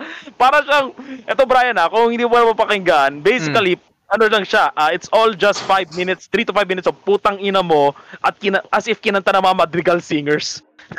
Like chorus and everything, puta na. Tama ba? Yun, di ba? Sa'yo yun, di ba, Mike? Yes, oo. So, anong meron behind that song? Wala lang. Nag-download lang ako ng app sa phone na pwede kang mag-overdub ng vocals mo. So, gumawa ako ng parang mala Beach Boys na something. Tapos hindi ko naman alam kung anong gagawin kong melody. So, ginawa ko na lang putang ina mo. So, yun, naging PIM na yun, ganun. Also, yung mga ibang kanta mo nun sa rap, pansin ko lang parang yung tema nyo yata, at least yun dun sa Peke at saka dun sa sa isa pang kanta. Meron ka pa isang kanta, ikaw lang yung nag-rap nun Parang, teka, check ko nga dun sa SoundCloud na yun. Ang dami ng mga kanta nun Pero anyway, damn. Isa sa mga nagulat ako sa iyo Mikerapphone. Ikaw pala yung kumanta ng Ako'y Sabog Na. Oo. Damn. Lately ko lang nalaman na ikaw pala gumawa nung kantang 'yun. I mean, sobrang well-known na ng kantang 'yun Yung iba ginagawa pa nga meme Oo, nakikita ko actually. Nakikita ko pa rin yung and kaya nakakatuwa kasi kagaya nga ng sinabi ninyo, tumutugtog din ako. So, kagaya dun kung titignan natin pangkalahatan, nagsusulat din kasi talaga ako ng mga seryosong kanta. And lagi kong ino-observe for some reason, yung kantang hindi ko masyadong pinag-isipan at ginagawa ko lang sa katuwaan. Yun yung parang nagiging parang mas well-known. Tapos, yung pagka nagsulat ako ng something na gagamitin ko talaga yung creative juices ko, ilalabas ko talaga yung artistic side ko. Putya, hindi ka-equivalent. Meron din, pero hindi ka-equivalent ng mga kagaya niyan. Yung PIM na yan, kumalat yan. Yang Ako'y Sabog Na, kumalat yan. Pero, nung binanggit ko sa inyo na member ako ng band na Crib, ayun, meron kaming pinopromote na song, yung Ibang Araw Na Lang. Ayun, talagang walang doon, walang comedy doon, talagang seryosong kanta yon. Pero pag ang observation ko lang bilang sumusulat din. Bakit kapag nagtitrip ako, tsaka biglang nagiging ganoon. Oo. Samantalang yan, kagaya niyang PIM na yan, I did that in less than 5 minutes. Pero viral. Yung Ibang Araw Na Lang, I wrote that song the whole day, recorded it the next day, yung demo. Tapos taon namin ni-record yung buong album. Nung promote namin, hindi siya pumantay doon sa PIM. God damn it. So kaya naiintindihan ko na ngayon na kung bakit may mas sikat si kahit si Beethoven nga Siguro mas trending ngayon yung Neneng B sa Beethoven, di ba? Oh. Tingnan Right. By a mile. By a mile. Neneng B, by a Neneng mile. by a mile. Pero Oh, pero God. hindi naman natin pipitasan yung Neneng Beam. Okay yan. Magagaling yan mga yan. And ang sa akin lang, yung meron kasing music na na pag inobserbahan mo, pag masyadong siguro kagaya niyan, si Miko gusto niya ng jazz music. Pero not all people digs jazz eh. Oh. Kaya minsan sa Midnight Live, although I love jazz, minsan kakanta ako diyan kahit anong genre. Pero personal preference ko talaga sa Midnight Live is tumugtog ng jazz or at least pop jazz or soul music or funk. Yun talaga yung mga trip ko. Pero hindi kasi yun yung patok kumbaga. Hindi siya yung patok na music ngayon. So, minsan may magre-request sa akin, "Uy, idol, kantahin mo naman yung Buhay na Manok." Meron nag-request sa'yo nun? Meron talaga. Anong reaction mo nung may nag-request sa'yo nun? Minsan, nagkaroon ng isang Midnight Live na talagang mahigit 10 na yung nagre-request ng Buhay na Manok. Sabi ko, ganito na lang. Total na uuhaw na rin na lang ako. Nag-water break muna ako. Ang ginawa ko, pinlay ko na lang yung Buhay na Manok habang umiinom ako ng tubig. Sabi ko, sige, gusto nyo gusto nyo, eto. Ngayon, yung mga ibang mga nandun sa Midnight Live na hindi naman nila alam yung storya kung bakit may ganun akong kanta, yun, biglang mga nagulat din naman, natawa na lang sila. Jesus Christ. Hindi ba nila tinanong sa'yo yun? Mga new listeners mo, kumbaga, na hindi nila alam yung past mo? Tinanong and naging open naman ako about that. Ayun, sabi ko ganun kasi yung ginagawa ko dati eh. Ako pa minsan na nagbibigay ng link. Sige, tingnan niyo kung ano. Tapos magugulat sila, "Uy, sir, ganyan pala ang ginagawa niyo dati." Ayan, ibang-iba na pala kayo ngayon. Ayos. Since napag-usapan natin yung past and the future and your present nga. Balik tayo sandali sa YouTube mo. YouTube ng Mikerapphone Chronicles natin. Mikerapphone Chronicles mo. Ano yung naging dahilan ba't tumigil ka sa pag-upload ng YouTube dati?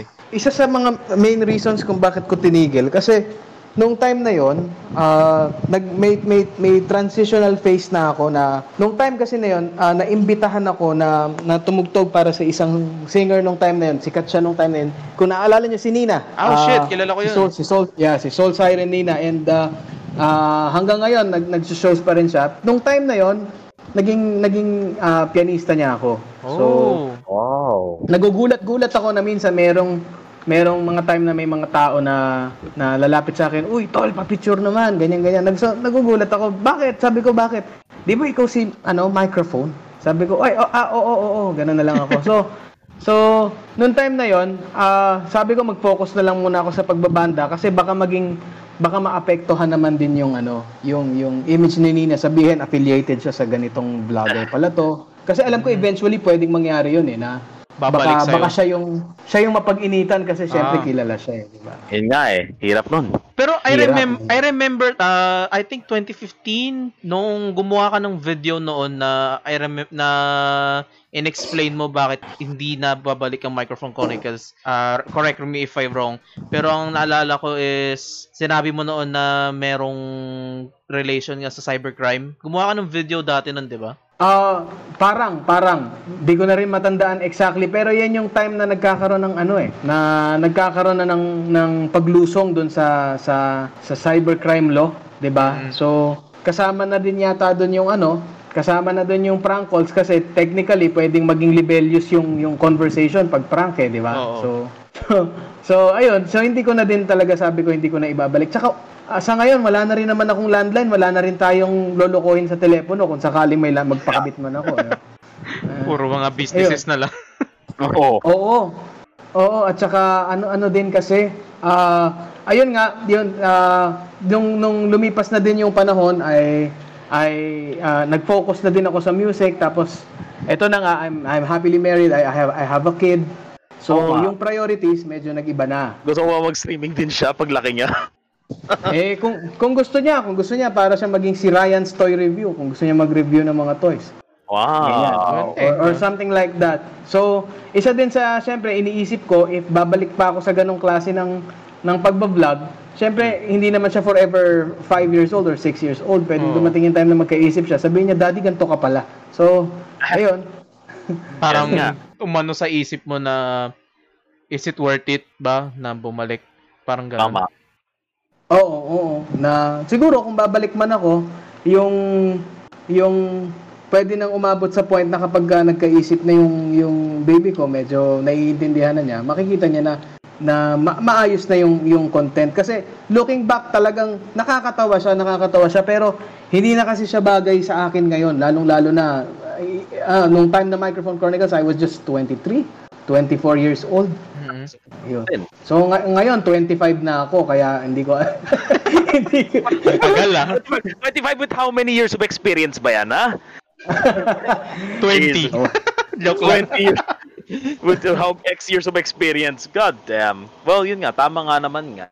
Kasi kapag tumatanda tayo, kung ano yung ginagawa natin dati, kasi hindi naman talaga minsan bumabagay na sa kung anong ginagawa natin dati. Pero I swear, kung binata ako or 22-year-old lang ako ngayon, pwede ko gawin uli yun. Bam. Tama. So, what are you busy with right now? Yun, nasa na-mention mo, crib, and now you're doing Mikerapphone Chronicles. What else are you busy with? Ano pala occupation mo pala, Mike, if I may ask? Ayun, full-time musician talaga ako. Wow. And ngayon, yun. So, yun nga, dahil nagkaroon ng ECQ tsaka GCQ, isa kami doon sa mga major na naapektuhan dahil talagang wala kaming work. Damn. Sa ngayon. Damn. And it stinks. Walang no gigs at bars, no gigs at malls, nothing like that talaga. Damn. Yeah, ang hirap. So kaya nagkakaroon ngayon ng parang maliit na mga movement yung mga musicians na tumutulong na lang kami sa isa't isa. Ganon. How does that happen? Like what? Do you guys refer jobs to each other? Ano yung gawe? Well, actually sa ngayon, sa nakikita ko, may mga musicians na hindi man makatugtog, minsan may nag-change career. Ngayon may pumapasok na sa food business kasi syempre yun ang medyo babagay sa panahon ngayon. So merong mga ngayon yung mga gusto pa ring tumugtog, ayan kagaya ko. Nagme-midnight live ako, and some other musicians, ayan, tinutulungan natin makapag-earn ng kahit paano, tinutulungan natin mag-set up ng page or ng platform para makapag-live and maka-earn kahit virtually. So ganon muna. Refer, tulong-tulungan na lang, tapos promote ng kanya-kanyang page. So bayanihan na, no? Oo, bayanihan na. Oh, yeah. And, kaya ang hirap tuloy para sa mga artists natin, sa mga tao na usually nakikita natin nagpo-perform, hindi lang sa mga bars kundi sa mga teatro at saka sa mga concerts. Ang hirap siguro talaga nitong GCQ at saka ECQ na to para sa inyo, no? Ito yes, oo. Pero ano na lang, kapit lang, ganun talaga. Damn. Well, Bri, how about you? Do you have any questions here for Mike about current events? Well, sa ngayon lang gusto ko lang matanong, bukod sa pagtutugtog at pag-stream ng video games, meron ka ba mga ibang mga hobbies ngayon na ginagawa? Actually, natutuwa ako ngayon simula nung nangyari tong GCQ tsaka ECQ, mas napalapit ako dito sa mga pets namin dito sa bahay. So, nahihilig ako ngayon sa hayop. Ano bang mga alaga mo dyan sa inyo? Meron kami ditong dalawang dogs na male and female na Pomeranian. Tapos meron kaming mga hamsters din. Okay na para ng mga hamsters, wag nyo silang hayaan di makakain. Diyos ko, damn. Kaya ayun, sabi ko, okay din to. Sige, yun, maganda din for the meantime habang walang tugtog, kung sakali mang mag-breed sila, 'di ba? Okay din naman 'yon na hobby. Hobby, mag-breed na lang tayo muna ng pets or something like that. It's kind of funny. It's kind of funny that the guy behind Mikerapphone Chronicles is an avid parent of fur babies. Parang hindi ba? Parang hindi. Hindi. Well, it's surprising. Surprising lang kasi pinapanood ko yung mga palabas po sa YouTube, tapos it's nice. It's nice. Mature, talaga, character development ika nga nila. Yeah. Ito ba mangyayari sa atin, pre, pagka tumanda na tayo? I don't know. Jesus Christ. Hindi ko pa naisip kung ano ako 20 years from now. Ako, hindi ko pa rin naisip ko kung anong gagawin ko 20 years from now. What am I gonna do 20 years from now? Damn. Ako hindi ko pa alam. Pare-pareho lang tayo. Jesus. Well, try natin muna mabuhay dito sa mga panahon ng COVID na to. Oh my God, man. 2020 ain't over yet, bro. Yeah, 2020 ain't over yet, man. Jesus. Well, so Matagal Mike. pa. Yo. Diyos ko, Christmas. Ano masabi mo na from time to time bumabalik yung mga old content mo?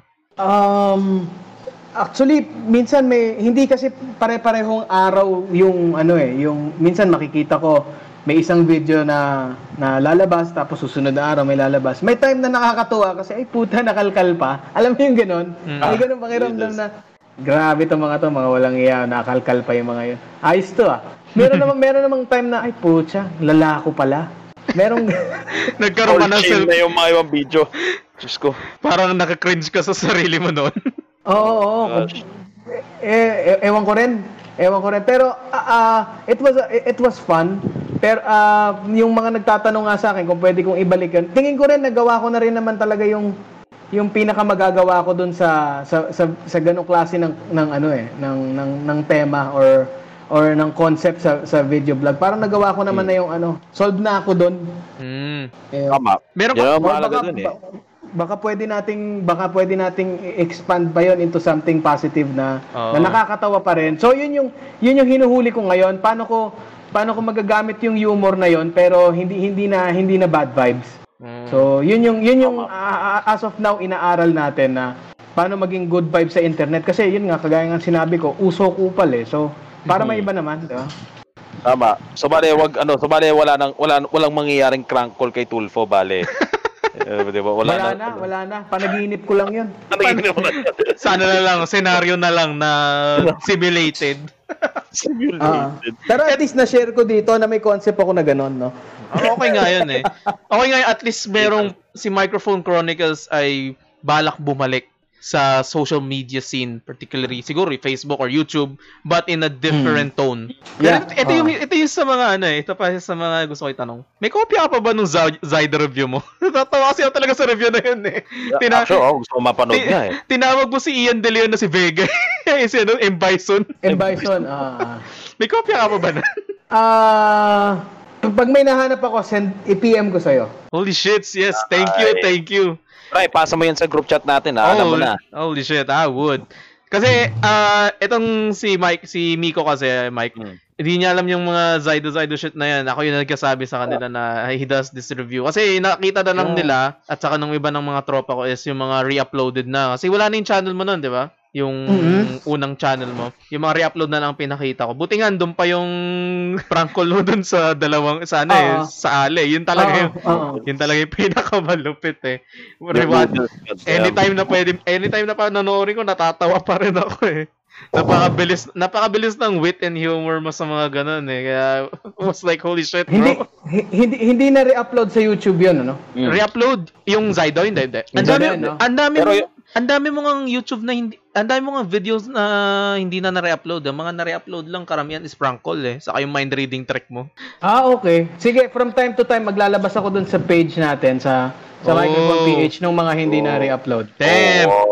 You hear it first, DDF listeners. Mikerapphone Chronicles would upload some nostalgic videos from time to time. So keep a lookout on his. Pwedeng pa-request lang po. Nasaan po si Mang Ramon? Kuya Mike. Pwede pa gawa naman ng paano naman? Pa-voice out naman. Kaya mo ba? Paano nga ba yung boses ni Mang Ramon? Parang matanda. Matanda. Parang ugod-ugod na matanda naman. Parang pagka baba niya ng telepono patay na siya agad or something. Damn boy. Something like that.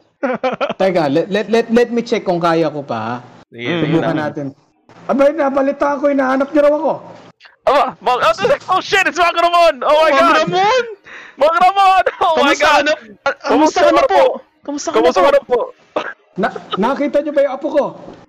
Hindi po. Sino apo niyo? Si Jograb! Si Jograb. Shit, si Jograb. Hindi pa po. Hindi pa namin nakikita po si Jograb. Baka mamaya nandyan lang sa bahay niyo, Mang Ramon. Ay, hinanap ko na dito. 2005 pa ako naghanap. Grabe naman po. Grabe naman po, Mang Ramon. Ang tagal naman po niyong maghanap. Pero Mang Ramon, baka may wrong number po kayo, sir, ha? Baka wrong number kayo, sir. DDF show po ito. Hindi ba tayo, wala ba tayo sa katok mga misis? Ha? Kaso mga miss. Ano yun? Nasa kabila po yun. Nasa kabila po. What the fuck? Jesus Christ. Damn. Damn. That's really good. That was convincing That's as really fuck. Wow. Jesus, man. Thank you so much, Mike. Thank you so much. Thank you. Is there anything that you would like to promote or plug on the DDF show? Like, I don't know, crib or your page? What? Okay lang, nasabi ko na yata kanina, no? Yun lang po, paki-like lang po yung Mikerapphone PH na page sa Facebook. Ayun, yun lang. Wala nang ibang pupuntahan. Nandun lang lahat.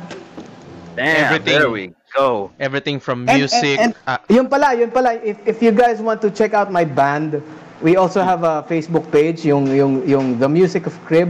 Ayan, i-search nyo lang The Music of Crib as in CIRB, parang yung kuna ng bata, yun, Crib. The Music of Crib. There we go. I see it now. There we go. Yeah, we'll put them on the links. We'll put them on the description too for this episode. Damn. Wow. Thank you. So really, I mean, to end the show, holy shit. I mean, it's a very parang napaka-livid nitong pakiramdam ko ngayon kasi, as I said nga, I'm a big fan of Mikerapphone Chronicles and I'm interviewing him now. It's really... Thank you. Grabe naman. Real talk, Mike. I'm a really big fan of your content. Nung napakabata ko pa noon and I was watching your content na kagad. Parang na-mold yung anong klaseng entertainment ang trip ko. Pero from time to time naman rin. Yun nga, parang back in high school, college, parang nahanap-hanap ko yung mga ganong content eh. Kaya napapunta ako sa international eh. Parang yung panahon na yun, wala pa masyadong mga Filipino YouTubers eh. So kung wala si Mikerapphone Chronicles, wala si Brian ang nangyayari ngayon. Hindi, siguro nagki-K-pop ako ngayon. Nagki-K-pop. Pero doon mo talaga ako una napanood sa Zaido na episode. Eto, bago natin tapusin itong magkukwento ako. Kasi back in YouTube days, wala hindi pa uso yung mga Facebook flame wars noon eh. Sa YouTube comment section, naglalabanan lahat ng mga ayaw sa Zaido. Yung mga tokusatsu fan at yung mga pro GMA. May isang particular video sa YouTube na yung video na yun is yung theme song ng Shider. Yung intro niya, yung 1-minute intro lang ng Shider. Doon kami lahat naglalabanan. Kasumali ako sa pakikipag-flame war noon. And then, siyempre, may mga smaller YouTubers na nag-upload. Di na nga YouTubers, parang mga, nag-upload lang sila ng video criticizing Zaido, tapos gawa pa sa MS Paint yung mga mga edit, tapos nilagay sa Windows Movie Maker. And then lumabas ka, Mikerapphone, labas mo yung Zaido review. I was like, holy shit, I like this. Edi, siyempre, nag-subscribe ako. Iba pa yung account ko noon, wala pa yung Google noon. Iba pa yung account ko na ginagamit ko noon. And then, lumabas, doon ko na napanood yung Mang Ramon, yung mind reading trick na nagulat ako. Waste it na So basically, you're a tokusatsu fan. Tokusatsu fan ako. Then, dahil sa Zaido review mo, doon kita nakilala and nahook ako sa style ng content mo. Kaya nga nung nawala ka, parang holy shit man, ang konti lang ng mga re-upload pa noon back at that time eh. Kaya, alam mo yun, parang nawala isa sa mga source ng entertainment ko. Wala pa namang ibang Filipino YouTubers na gumagawa ng similar content mo. So, parang napalipat ako sa international nun. People like Max Mofo, sila Ethan Klein sa H3H3, yung mga ganong YouTubers. Wala pang Filter Frank nun. Bigyan mo nga ako ng mga URLs ng channel nila. Mapanood nga din. Sige. Actually, here we go. Nakakatuwa. Yan. Yun nga eh. Kasi, pinlay ko rin yan sa school namin noon kasi one time nagkaroon kami ng parang downtime lang kami sa parang computer lab namin. Wala kaming ginagawa, puro YouTube, laro lang ng Call of Duty. Naglalaro kami ng Call of Duty sa school. And then pinapanood ko sa kanila yung yung police. Karamihan sa kanila hindi nila alam na yung tagal na nito Parang hindi nila alam na mayroon pa ng mga ganong YouTube videos. And I was like, kasabahay ni Momoy Palabo yan. Like, holy shit, really? Yun nga eh. So, yun na nga yung parang point na parang ikaw, ikaw yung sa mga parang YouTubers before the Filipino YouTubers got their spotlight here in Philippines talaga. Kasi ngayon, makikita mo na, yun nga, sila Lloyd Caldena, sila Kong TV, ako si Doggy, people like that. Parang, pero nagugulat ka rin na noon pala may mga ganun na palang may mga YouTubers na rin pala na sumikat like you, Moy Palaboy, Kuya Jobert, and some of them even had the opportunity to go mainstream diba? So Brian, sinasabi mo hipster tong si Mikerapphone. No, not really. Not really, but I'm saying kasi na hindi, ang sinasabi ko kasi is magugulat ka talaga na meron na palang mga ganong video na may mga gumagawa na pala ng ganong content. Nung nawala nga si Mikerapphone nga, sabi ko kanina, parang nagkaroon ng void na local content na ganon. So, hinanap ko talaga naghanap ako ng mga ibang YouTubers na similar ang style and then nahanap ko sa ibang bansa. Doon talaga ako nagstick So, parang nagkaroon ng void period sa local scene ng YouTube. Na hindi ko alam Ngayon ba locally meron parang pwede nating i-compare doon sa content natin? Wala. Yun para sa akin nag-iisa talaga yung content and style mo. Walang ibang makakagawa. Ang mga similar lang siguro ngayon sila Paulol pagdating sa memeable content pero pagdating sa tongue and cheek na personalan, Makagago. Kung kilala mo si Makagago, gumagawa siya ng mga YouTube video Pero nakikita ko 'yan. Pero yung style naman kasi ni Makagago is more on pe-personaling ka wala yung nakakatawang content Hindi yung mga asarkad na nakakatawa pero nakaka-insulto. Sa kanya nakaka-insulto lang Kay Paulol naman, real talk yun. Kasi I was watching his content rin talagang trash talk activate talaga. Pero mas acquired taste rin siya pero di siya pumatok sa trip ko na content na comedic rin kung magbigay ng delivery. Sa kanya straight up insultuhin kita And then the other guy naman si Paulol, di naman siya nang insulto but yung comedic delivery niya is similar sa style mo. Although yung sa'yo nga medyo tongue-in-cheek rin. Kay Paulol naman medyo, masabi nating malinis. Okay. Well, doon sa laro tayo na episodes, you can still hear naman and you can still see shades of Mikerapphone Chronicles naman doon. May pakonti-konti. Riding there, man. Tangina lalo na sa desert bus. Pero pero nagigets ko rin kung bakit nga ba, as Mikerapphone explain nga bakit nga ba mahirap na ring ibalik yung style na yun, yung the classic Kasi nga iba na ang generasyon, iba na ang environment ngayon. Everyone's very sensitive na rin sa mga bagay-bagay. Pero yun nga. Kaya nga nakita mo ako sa group na Tapas, that's a closed group, 'di ba? Oo. Na yung humor natin doon pare-pareho So I don't think we should explain that here. Medyo mas darker pa doon. After na lang ng podcast, after na lang podcast. After na lang. Pag-usapan na lang natin yan. Pero yun nga, parang ulit-ulit ako Pero yun nga, big fan talaga ako.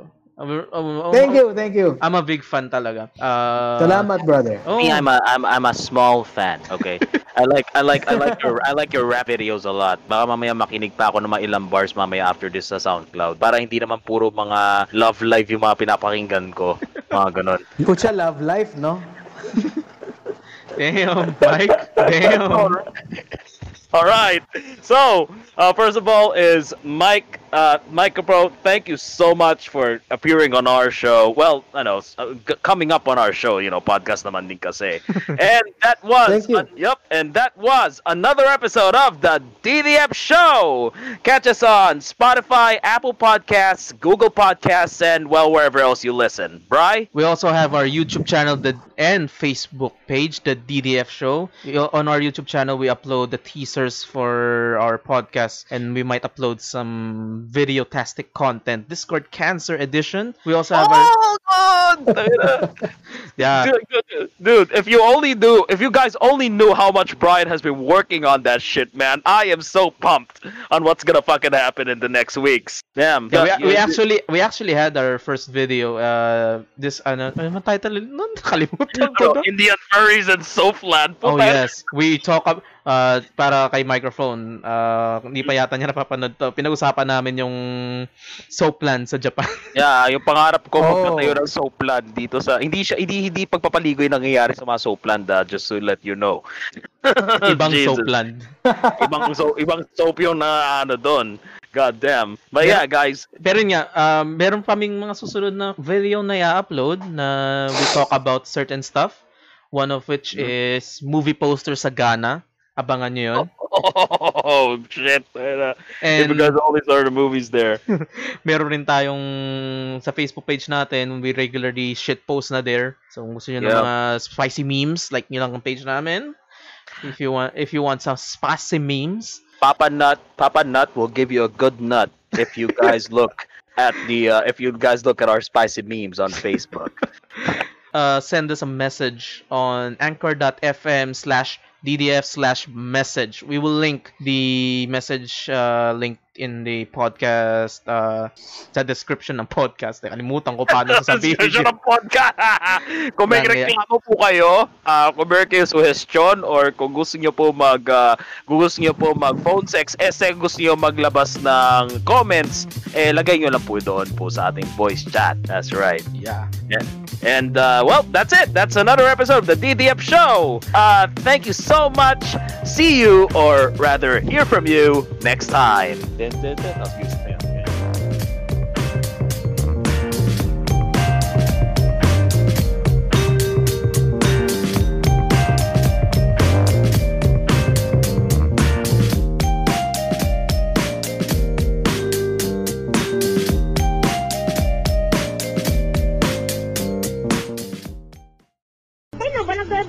Bakit po? Pag nakasyabu po ba sa inyo tumatawag?